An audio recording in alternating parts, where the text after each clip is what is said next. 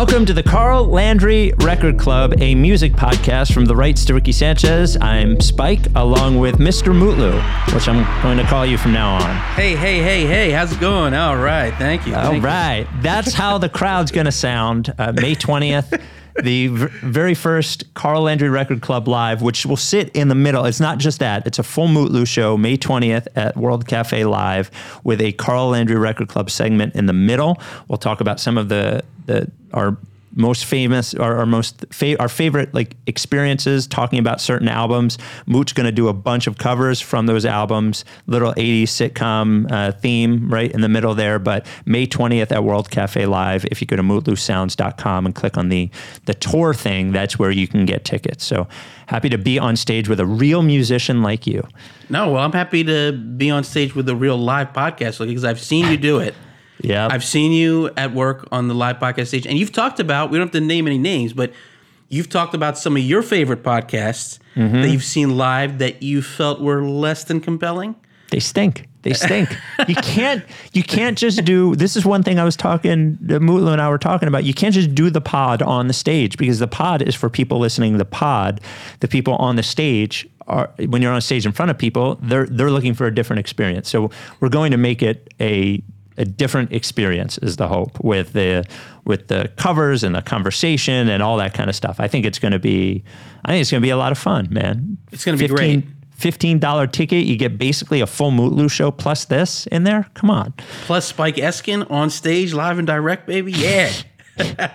Now, one thing, I imagine you will say no, and it is probably right that you say no. One thing that has become famous at the Rights to Ricky Sanchez podcast is I always do a poem that obliterates someone. So you think I should do a poem? Oh, you obliterate someone? Well, the very first one, I told Mike, I was like, I think it was over email or text message, hey, I want to do slam poetry about Adam Silver, the NBA commissioner.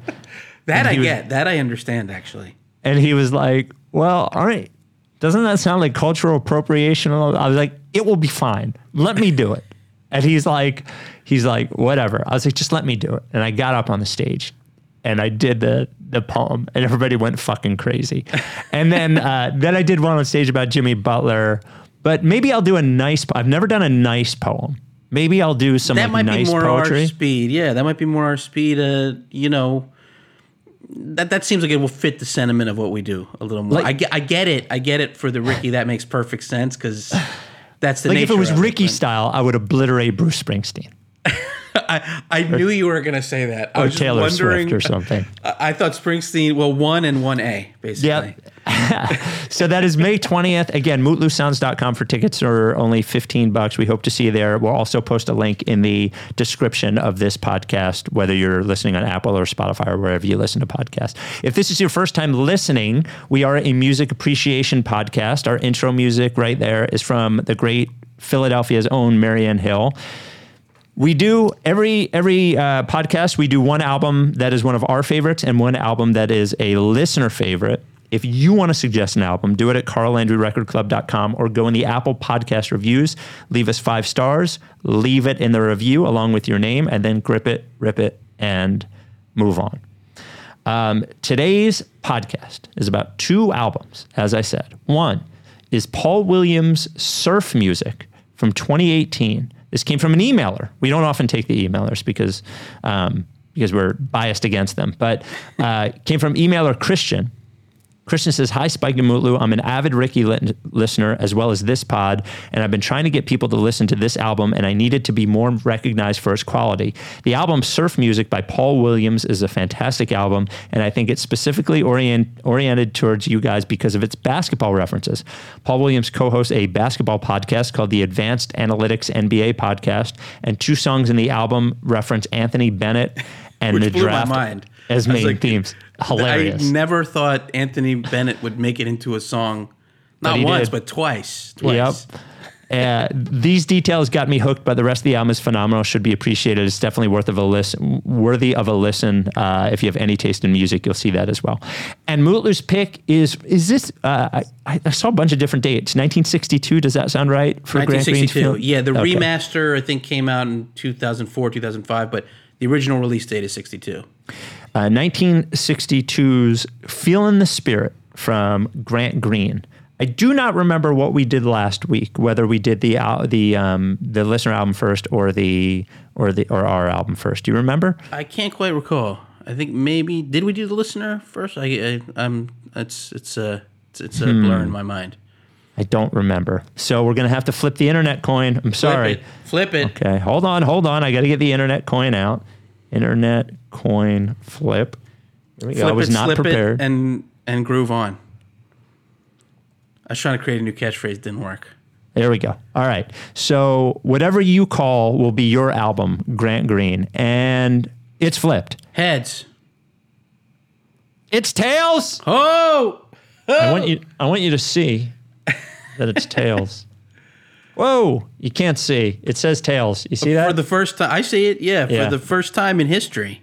I can't remember a time when it was tails. Well, one out of like 50 times it has to go tails. Hold on. My light fell. My screen fell. Everything fell. What a disaster. Okay, so the listener album will be first. Again, from emailer Christian. Again, you can go to carllandryrecordclub.com to suggest your album.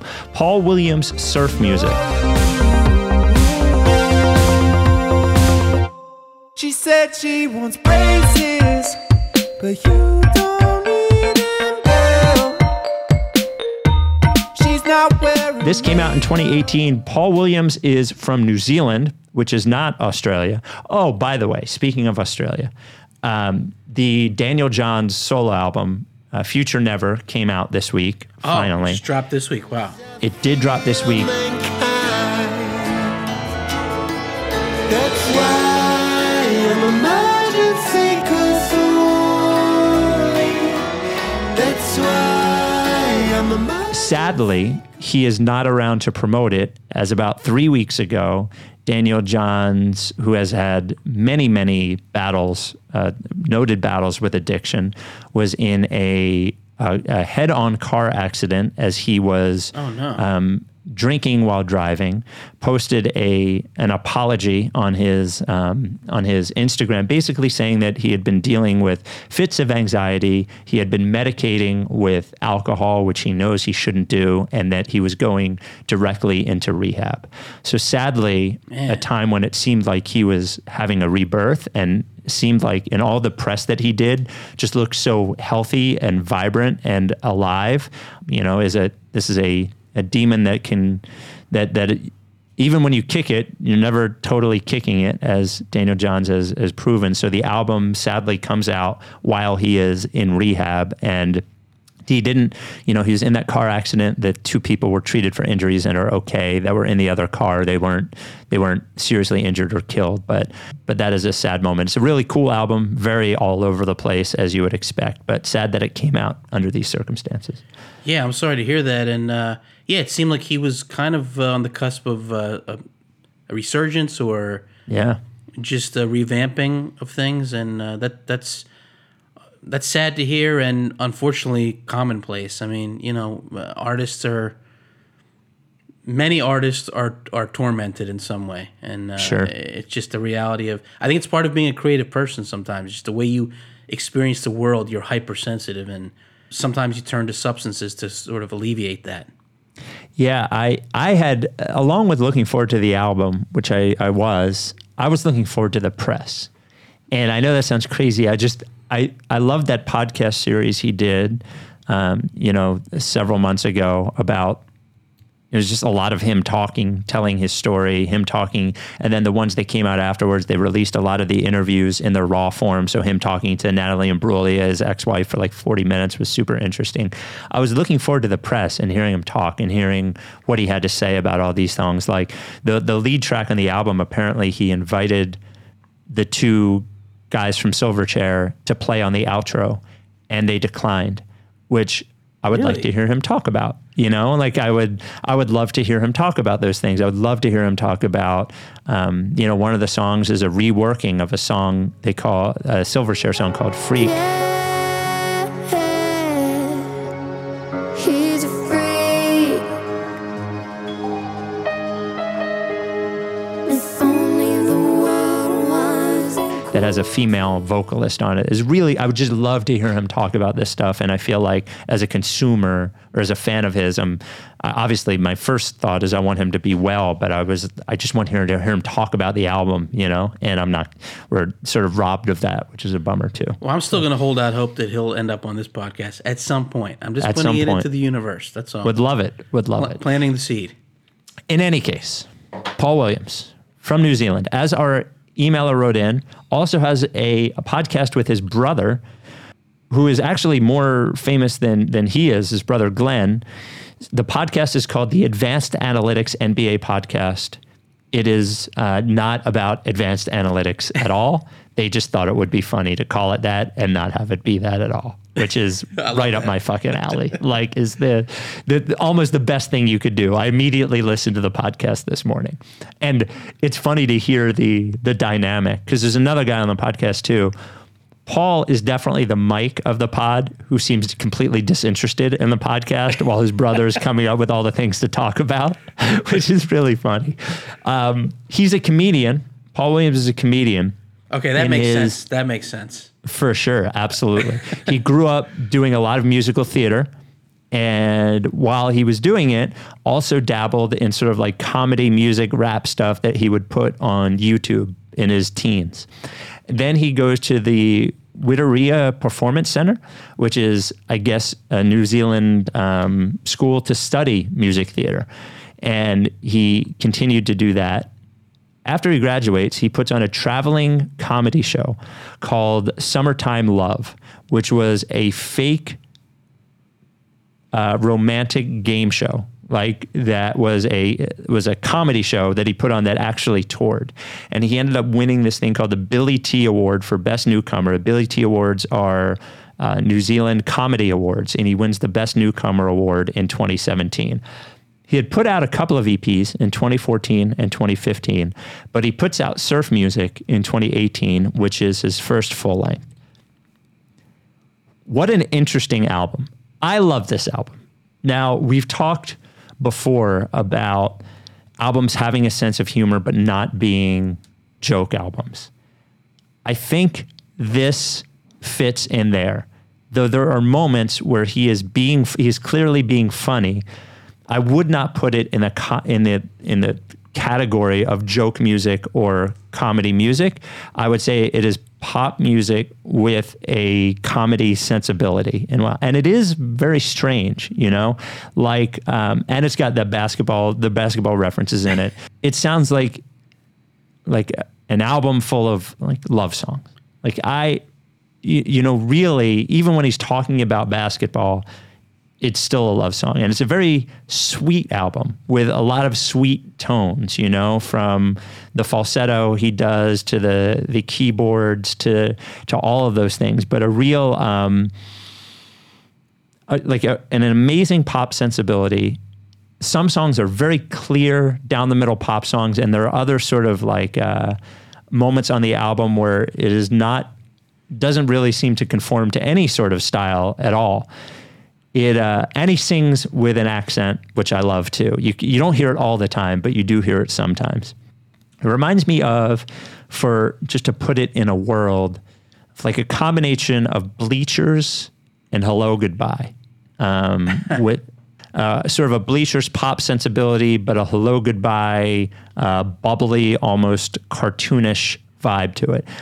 It opens up with the title track. Now we're driving up the coast and we're sitting on the hood of my car. Oh, we're walking down the boardwalk, we're at the driving under the stars. When I hear their surf music, which is called Surf Music, which is all in falsetto. It almost sounds like a dream, the song, like a daydream. Has, you know, for a song called Surf Music, has very like surf-like percussion and a really, I just think, interesting introduction to the album.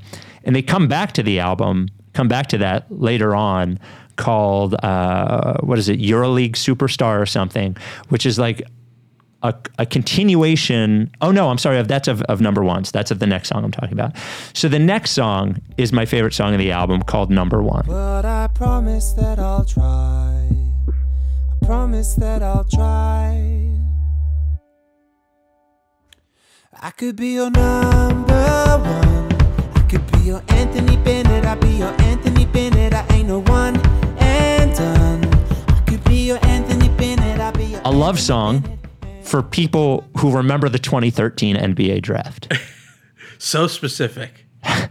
Like, so the first thing that I liked about this song before he gets to the chorus, which is, I can be your number one, I'll be your Anthony Bennett, which is really very funny for anyone who understands that Anthony Bennett was a surprise pick and a flop.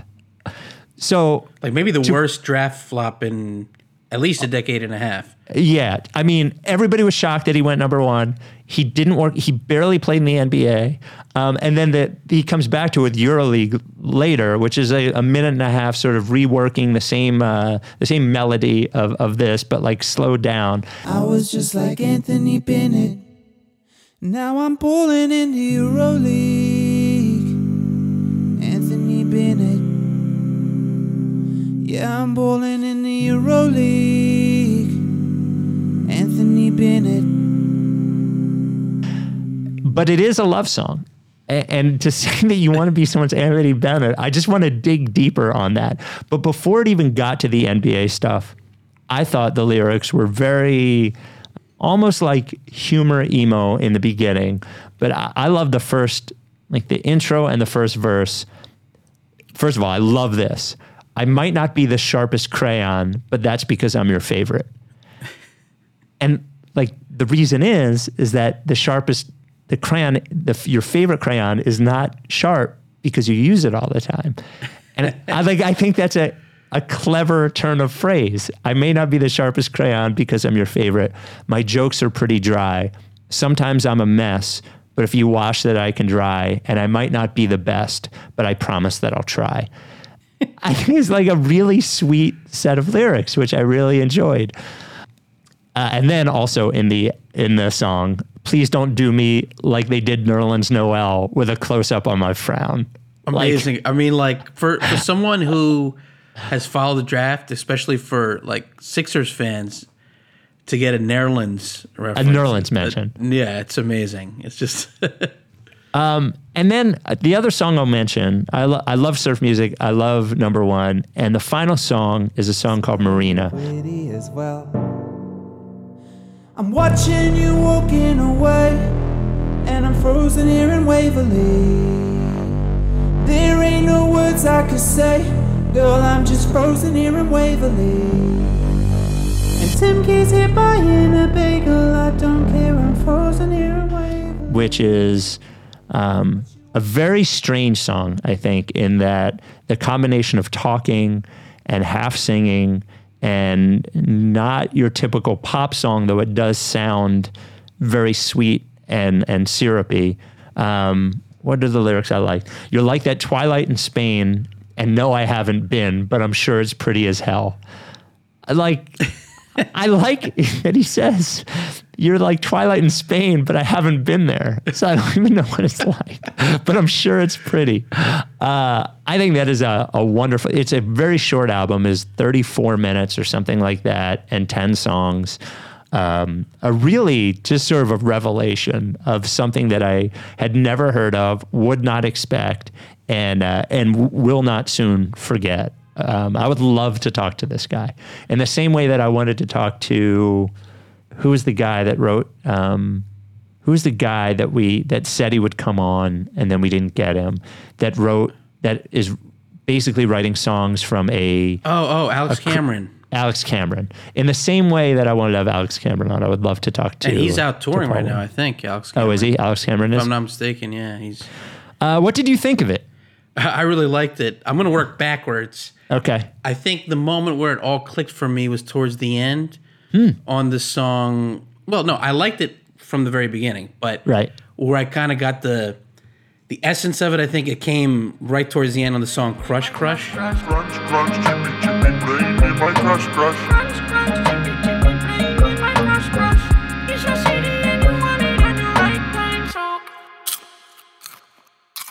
Crunch, crunch, chippy, chippy, brain. She like that shine that you get from the heat.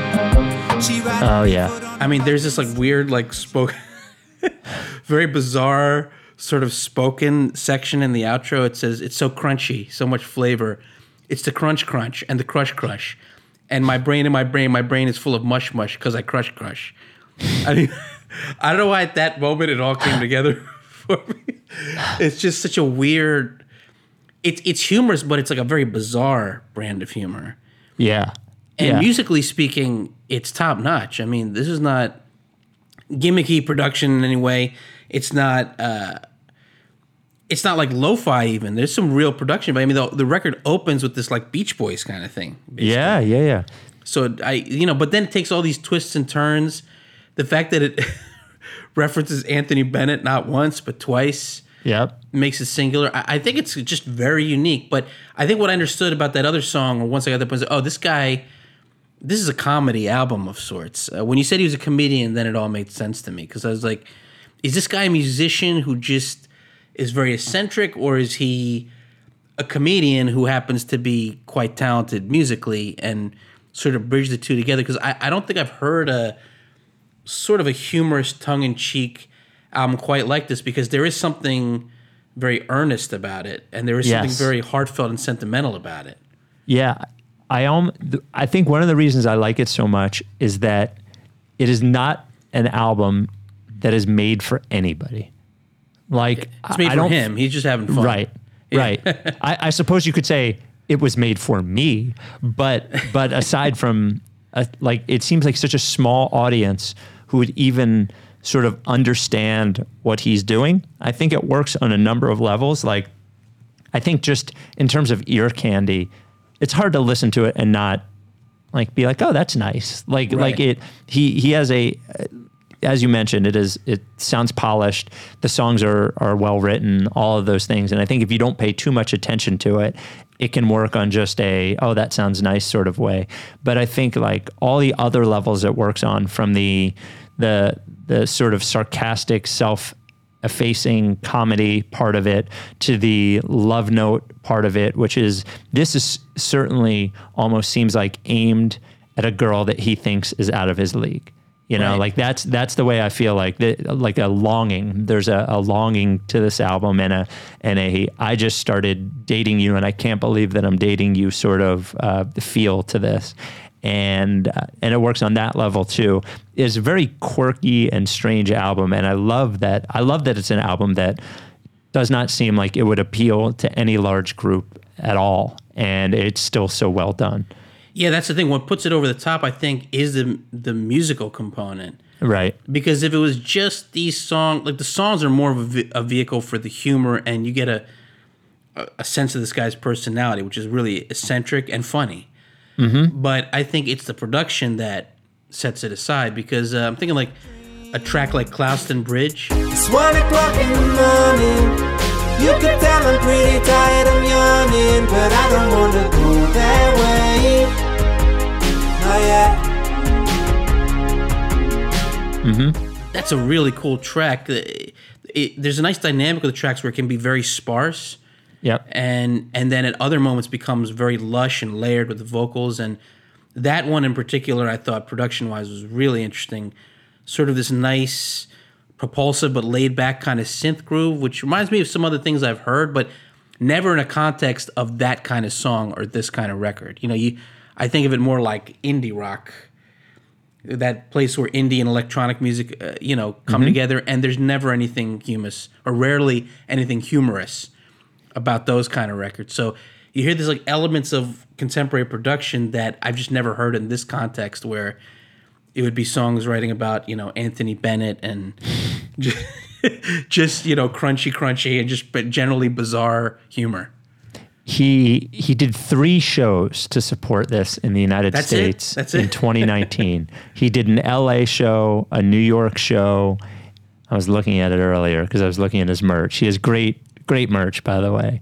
Where did he play when he did those dates? Hold on, I'm going to tell you in a second. I'm curious, what his draw would be around this. Right, like. Wait, hold on. Okay, there's his Twitter, Paul Williams 12, and his website, Paul Williams 12. All right, he played actually 2 United States shows and 1 London show. So in London, he played 93 Feet East. In New York City, he played the Mercury Lounge. And Los Angeles, he played Hotel Cafe, which Butch Walker plays all the time. Yeah, I love Hotel Cafe. I played the second room. Oh, that was 2021. He just played this past December at Hotel Cafe. Really? He was there a month after I was there. Wow. Oh, wow. Small world, man. So it's funny. I'm on the Hotel Cafe website. It says Paul Williams has arrived in Hollywood. He's staying at his friend's house in Glendale. This show is the 4th stop on Paul's very slow world tour, which started in 2019. Paul's self-produced EP Surf Music was relatively well received by the people who heard it. He describes his sound as, quote, quite nice. Paul will be singing his hits, asterisk, and other new songs that no one has heard. Some really nice stuff, Grammy Award-winning producer David Kahn says. You just got to love someone who's committing to taking the piss out of it.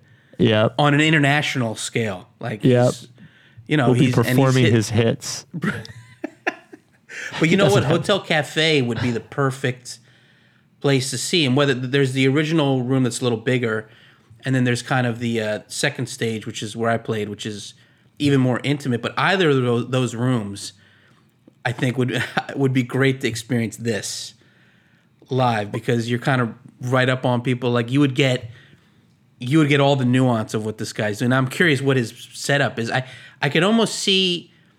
I'm gonna go off on a little tangent here. Okay, I could almost see him doing something that I started thinking about. I could almost see him like playing like a track, and it's just a track and him singing. Mm-hmm. I'm curious, what's your take on this? Because I played a show in Lake Orion, Michigan, this past week, just a few days ago, actually. It was a lot of fun, and shout out to everybody who made it to that show, because I know some of those folks listen to the pod. Really cool listening room out in the suburbs of Detroit. And then I had a thought, like I sit there and I play an acoustic guitar, right? And then I thought, well, what if I could because I don't tour the band, what if I could just cue up a track, put the guitar down, get up on the mic, and just front without a band behind me? Is that...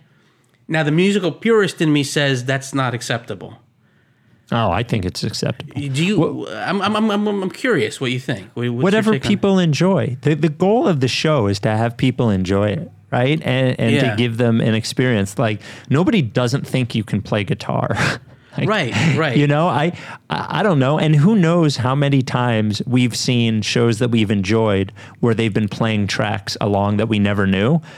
I don't feel violated by that. I guess I always frowned upon that. But that's a weird purist thing that I should detach myself from, because it doesn't make sense for me to tour the band, but I feel like I can take things to a different level if I can be free of the guitar and have more of a track and groove behind me, whether that's live musicians or not. And it got me thinking. This record got me thinking about it, because I could picture him, because he has this sort of bizarre tongue-in-cheek. I could picture him doing that, like this guy with these tracks, and just him and a mic up there. Yeah, I think that would be great. And honestly, there are some you could have the track, and there's some you could pick up the guitar and play with the track if you wanted to, if there was a song you wanted to do that on. I think that's totally fine. I'm looking at his Instagram. He did a show in Melbourne on April 20th. It just says Paul Williams sings his hits, and it has a picture of him there with his mouth half open, like he's... It's very This guy's funny. awesome. Yeah. Does he do stand-up shows, or is he more of a musician who's just doing comedy? I have no idea.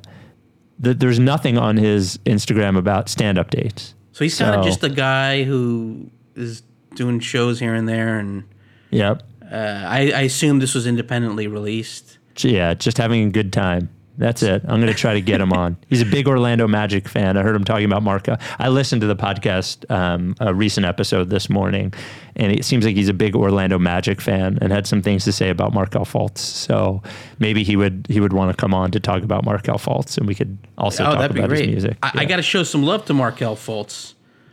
Markel Fultz, yes, because did you see the quote from him? Not a real quote. That's fake? Not a real quote. Oh, no. Not a real quote. Where he was Sorry, basically buddy. saying it's a conspiracy as to why Embiid's not going to win the MVP. Not a real quote. Oh, why did you ruin that for me, man? Sorry. When you go from the original source of it, it was funny. It was like the Twitter appears to be a black woman who is tweeting out like a graphic, an infographic with the quote on it and crediting it to a certain radio station in Orlando. You go to her bio and it says she works for Grundle Sports. Oh no! So it's made up. So he didn't. So how did it become discredited? Because I never. So I never you go saw to anything you go to that radio station's website. There's no record of any Markel Fultz interview there. I'm sorry. Well, still, It did. even though it's not real. Listen, Give him credit anyway. listen. I have to say, every player in the league, and just a very Thinks brief it should be tangent, Embiid. thinks it should be Embiid, including the best player in the league, Kevin Durant. I know he's struggling in this series, but he's still the best player in basketball. I don't care what anybody says. And Embiid, well, actually, it might be Joel Embiid now. So, but when the guy who's traditionally considered the best player in the league says this is the MVP, I don't care what 100 MVP voters who are writers and commentators say. We all know, the players know. And honestly, all those people who want to hate on Embiid in Philly, they would love it if he was on their team. If he were traded their team, they would be elated. So all this nonsense is like, stop the nonsense. I know he's not going to get it. Makes me really... I haven't been this angry since the Le Batard thing where he trashed Philly and, you know. It's going to age particularly poorly. This MVP decision to give it to Jokic is going to age poorly. And by the way, Jokic is a great player, man. He's great. a phenomenal passer, playmaker. I've never seen a big man who can pass like him. It's not about trashing him. No, there are a lot of great players in the NBA. There's only one MVP every year. It should be Embiid. No, Embiid is the most dominant force in the league. I don't know, maybe since Shaq, but he's more skilled than Shaq. So I've been watching basketball since I was 5. We've never seen a guy like him. He's singular. He's unprecedented. It's disgraceful. I think we could easily say he's going to win it next year. Even if he doesn't have as good of a season next year, he's going to win it next year because people will have to as an make apology amends. almost. Yeah. It's like when people who should have been nominated or won an Oscar didn't get it one year. Then they get it maybe for a slightly lesser performance, perhaps years later. There's one thing I can tell you: the Rice Ricky Sanchez community is going to be very annoying about this MVP award. Good. A long time. Good. Yeah. Just don't be quiet. I mean, guns a blazing, man, because this is really frustrating. If you know, and I know you eat, sleep, and drink basketball. This isn't a waste from that, but we're still an offshoot of the Ricky, so I have to get my frustration out because it's so upsetting to me. You know, I'll tell you this: we are working on a T-shirt, and I haven't said this on the Ricky Pod, so this is only for Carl listeners. We get the exclusive here. I won't say what's on the front of the T-shirt, but on the back of the T-shirt, we will be listing the names of every person who did not vote for Joel Embiid for the 2022 MVP. That is awesome. So you're not getting, you're not getting off the hook on this one. Is all. Now, I'll say. Is there a way to, I guess, post vote? There's a way to acquire that information. As soon as the vote comes out, we'll be able to get. And how many voters is it? Look, I know Stephen A. Smith voted for him because he, hold on. I just saw the NBA Rookie of the Year voting. Hold on. Let me see how many votes. That's Stephen A's it is. vote. That's got to mean something, right? How many? 100 sports writers and broadcasters. Come on. That's ridiculous. Let the players be part of it. Why doesn't... I mean, I don't know. The players people don't like players' opinions either, though. Because players value as a very specific thing, too. Like... Players love bucket getters. That's why players love Kyrie. Players fucking love Kyrie. I mean, he's an amazing player. I mean, but they love. People complain because players have a vote for All-Star, and people don't like player opinions either. I'm just saying, whoever votes is getting this one wrong. They're getting this one wrong. Voting for Jokic is wrong. It should be Embiid. When he's about to get swept too. Yeah. I mean, I'm sorry, but why did they? I don't understand this. Why don't they do this voting a little bit later? Why not let the it is a regular play season out? award. It's a regular season award. Whatever. When did you know when they're announcing it? I think later in the summer. Let me see. When do because they just did Rookie of the Year and they did they gave Marcus Smart Defensive Player of the Year and June. No set date. Toward the end of June. By the way, Embiid could have won Defensive Player of the Year too. He could have. Is there anyone that's more imposing if a player is going to the rim than him? No. Can I tell you who wasn't going to win Defensive Player of the Year? Nikola Jokic is not going to win. Yeah, because he's like, I don't care what the analytics say. He's not good. He's too slow on defense. He's too slow. Just look at him. Fucking watch the games. When did we give up on the eye test? By the way, I mean, bro, I'm fully in on eye test. 100%. Oh man, all right.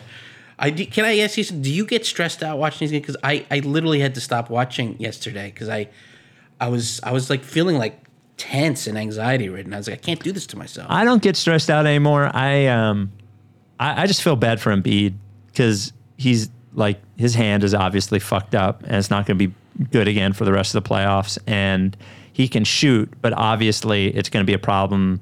Like his passes were going all over the place because he does those one-handed with his right hand. And obviously like his rebounding was affected because he doesn't want it to get hit. And I just want the guy to get through the playoffs without some fucking crazy thing one time. You know, he had a broken face once. He had the knee problem. He had the fucking bend last year. I just want him to get through the playoffs. I just feel bad for him. But it'll be all the more satisfying and heroic if he still gets us there. Even if we just get to the Eastern Conference Finals and have a good run of it, I can live with that. I can live with that. That's a good setup for next year. I think if they get to the Eastern Conference Finals, they should be happy with that. Yeah, and by the way, Tyrese Maxey is a superstar in the making, so he's going to be 1 year further along. You know. He disappeared in that Game 5. I don't feel upset about that because let's not forget he's still a very young player. That's going to happen, but a year or two from now, that won't happen because just think of the progression he made. He's not like Simmons. He's someone who constantly improves, and that's kind of the growing pains of a young player in the postseason. You know, this Rights to Ricky Sanchez moment is brought to you by. Good. I just needed to get that out of my system. All right, there we go. All right, so we're wrapping up. Paul Williams, go listen to it. It's called Surf Music. I'll tweet at him, try to get him on the pod in my quest to get Australians or New Zealanders on the pod. The next one is yours. Comes from 1962. Yeah. That is Grant Green and Feelin' the Spirit.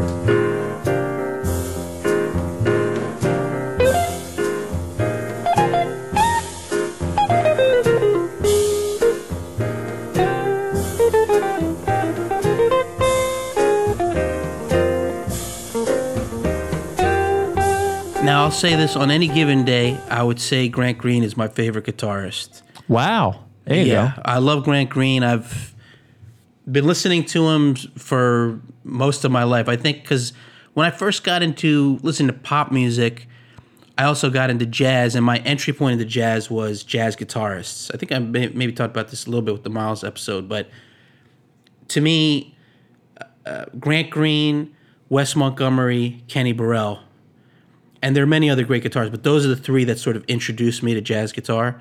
Wes Montgomery's probably the most influential jazz guitarist. Kenny Burrell's right up there.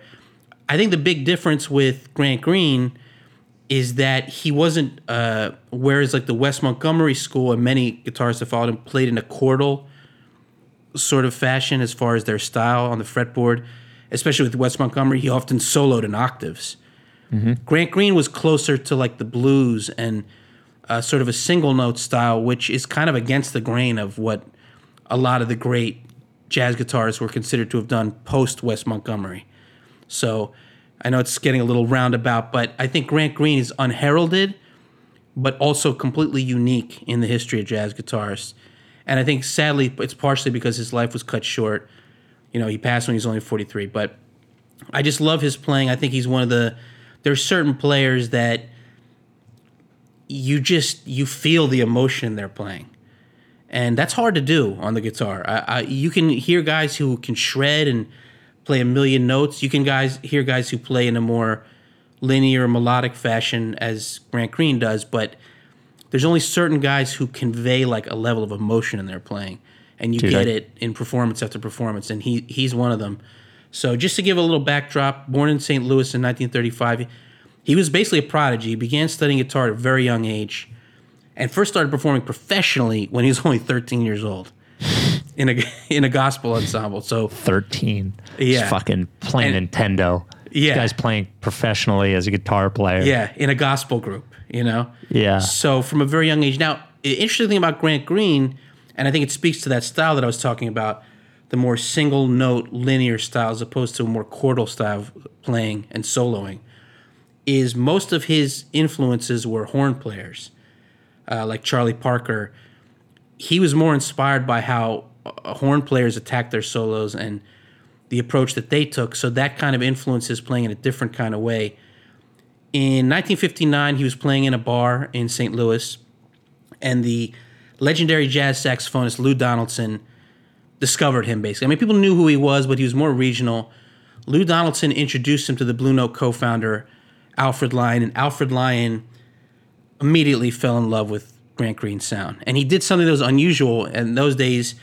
A lot of times a musician will come to the fold of Blue Note and maybe start out as a sideman at first. Even when we talked about Miles, who wasn't on Blue Note at that time, but in that early part of his career, he was working mainly as a sideman for a number of years until he emerged as a leader. But Alfred Lion wanted Grant Green to basically be a leader and a sideman from day one. He's like, this guy has the goods. He should be featured. He should be the marquee name on some of these records. As a result, from 1961 to 1965, there is no musician who recorded for Blue Note at a more prolific rate. That's pretty remarkable when you consider that's a really peak era of Blue Note records, of jazz, and no one appeared on more records than him, both as a leader and as a sideman. Yeah, I was going to say, like, to be the most prolific at a time where so many were so prolific is certainly it's certainly meaningful, you know? Yeah, absolutely. And he hit the ground running. 1962, he was named Best New Star in that Downbeat Critics Poll, which was, kind of the gatekeeper of jazz music at the time. Now, he left Blue Note in 66, and it's almost like they said the saying that, like, a star that shines too bright sometimes burns out too quickly. It's kind of what happened to him. He left Blue Note in 66. He started recording for a few other labels, including Verve, but most of that latter period of the 60s, 67 to 69, he wasn't very active because he was consumed with heroin addiction. And from there on, for the rest of his life, he dealt with a lot of health issues, which is really sad because he was a guy that I think had a lot more in him, and it was just the combination of addiction and health problems that sort of slowed him up. Now, I shouldn't say he did release records in the 70s, and he did some great work in the 70s, and he did eventually come back to Blue Note, do more records for them. But by the time he got to 1978, and mind you, at this time, he's only like 42 years old. He spent most of that year in the hospital. And once he was finally recovering, the doctors told him, look, you can't tour like this. You can't have this musician's life. You just can't do it. Your body can't take it. Because he was in a position where he needed to go out and make money, he ignored that advice and went out and performed. Sadly, January 1979, he died of a heart attack as he was in his car getting ready to go do a gig. I mean, it's just such a tragedy. The guy was only 43 years old, and it's just sad when you think of musicians like that. Like, what else could they have done? He probably could have done so much more. The reason I think he would have evolved in a lot of different ways is what made him unique was that he wasn't really just tethered to being a traditional jazz player. Like, his playing came more from blues and gospel and funk, and I think his style was like an amalgam of all those things.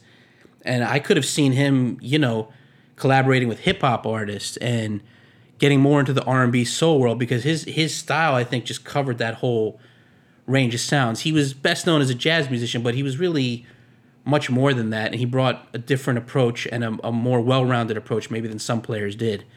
But getting back to it, that era of 1961 to 65, that first half of the 60s, he released so much great music, and he did a series of these sort of conceptual albums where he would take a particular style or set of tunes and then kind of infuse his own musical vision into it. Now, Feelin' the Spirit was one of those conceptual albums. So basically a record centered around African-American spirituals.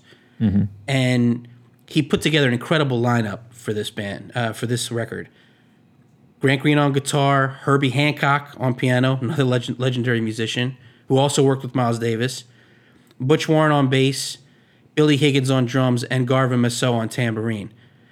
Now I'm going to read something from the original liner notes that were written by Joe Goldberg, just to give an idea of the sort of perspective or the approach that Grant Green had when he was recording this record, how he wanted to approach these songs. He said, Green has made no attempt here to recreate the 5 spirituals he plays in anything resembling their original context, nor has he tried to duplicate their often pallid manifestation on the concert stage. He's approached them with affection, but as music to be played in his style. The result is a fascinating combination. The techniques of modern jazz, blues, and gospel all applied to the spiritual. That kind of touches right on what I was saying, that it was never just a straight-ahead jazz record with Grant Green. There was much more to it. Now I'm going to go through a few highlights, and I'm curious to get your take on this. I like that we're branching off into jazz more and more now with some of these releases. You went right after it. Yeah, after we had the one last week, you were like, I'm doubling down here. I'm doubling down. I'm following. We went down a road, and we're going to keep going down it, buddy. I had to, because I thought, well, the reason it came about was because we were talking about Miles Davis, and I was talking about that record. It's kind of like Jazz 101. Yep. But I always think back to my entry point was always these great jazz guitarists. And I don't know, there's something about players who can play in that jazz style, who have the chops, but then can communicate something that, to me, in music, there's nothing more satisfying than that. There's nothing. Yeah, this is different. I mean, you'll talk about the songs that you like, but this one, to me, it says a different thing than the other one says. It connects in a different This way, is in a very different place. Yeah. Yep. So my favorite track on here, I'll just say one of my favorite jazz recordings of all time, just musical recordings of all time, is "Go Down Moses."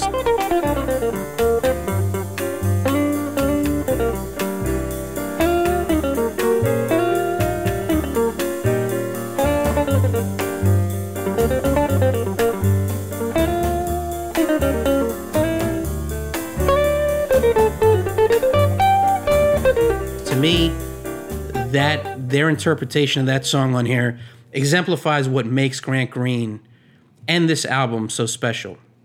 You have this just really incredible arc to the performance. Now, it's bookended with the core melody, very recognizable classic melody that you hear at the beginning and at the end. But then in between there, Grant Green and the band, they just take the song melodically and harmonically into so many different places. And the more I've listened to this particular track, I hear something new every time I listen to it. And I think this also is a great snapshot of his sort of soulful single note style. There's always this, you play guitar, so and I know rhythm is your thing. Like, I was curious if you picked up on this. There's always this great rhythmic pocket. Even though he plays single note, he doesn't play chordal. There's always this great rhythmic pocket to how he solos. And the way he attacks the solos, just where he lands on the beat. Was that something that you kind of keyed in on? Yeah, well, he's not just, so much of jazz to me seems like just, please don't anyone who likes jazz take offense to this, but like noodling needlessly over, like in key, but like not playing along with the music. Right. I think that it can the feel best that way on some records. I agree. It can at times. The way that I described it, which is I think I'm thinking the same thing that you are, is that on this album, the guitar acts as the vocals. Right. And exactly. You can't act as the vocals if you're doing that. It doesn't make any sense if you're doing the thing that we're just talking about. But you have to stay sort of like on beat and in that pocket if you are acting as the vocals, which the guitar does in this. And we'll get to it, but like the ability to express emotion, all those things. But like in terms of like playing, I think that's the way that I described it. That is right on the money. I think is the magic of his playing. I'll put it another way. I'll hear melodies from his solos in my head, like. Mm-hmm. Because I've listened to that track in particular so many times, I'll hear bits of his solo as standalone melodies in my head, and that melody will pop in. It's like as he's soloing, he's creating fresh new melodies over those chord changes. The other co-star of this record, who's amazing on this album, is just obviously one of the great musicians of all time, Herbie Hancock, his accompaniment with Grant Green, and then the way they sort of trade off on their solos is just superb to me. And Herbie Hancock also has that ability in his soloing where he's just creating new melodies on the spot, you know. And I just find that this song in particular is just such a high point for music that, like, you know, these guys have incredible chops, but it's not about that. They're trying to communicate something. They're taking this beautiful spiritual, this melody that we all recognize, and taking it into all these different directions, but it's not noodling. It's not just playing to play. It's trying to communicate something. Yeah. Joshua fought the Battle of Jericho.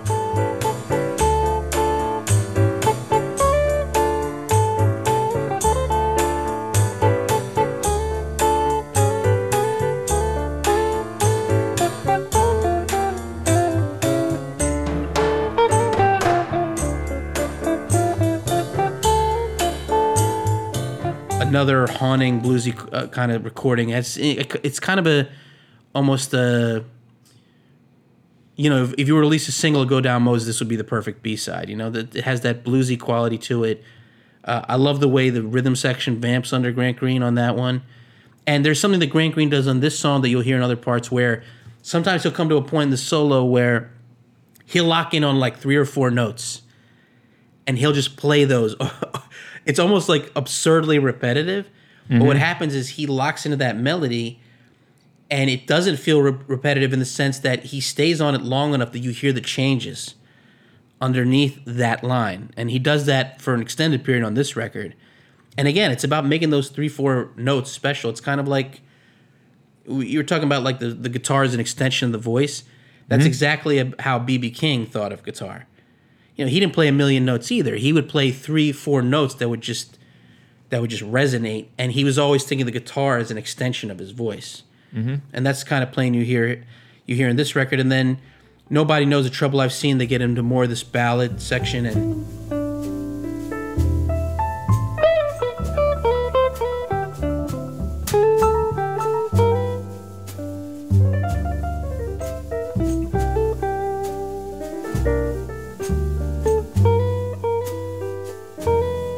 Just this beautiful intro from Herbie Hancock and Grant Green. But I love this record. If you like this one, for anyone, if this is the first time hearing Grant Green, just go through the list of those records from the early 60s in particular. There were some other conceptual albums he did where he would just like this one, you know, settle in on a particular genre and style and then use those compositions as like a launching pad for sort of his musical vision. But you know, if you love jazz, if you love Blue Note, and if you love groove music, there's, you know, this is just a starting point for Grant Green. There's a lot more to explore.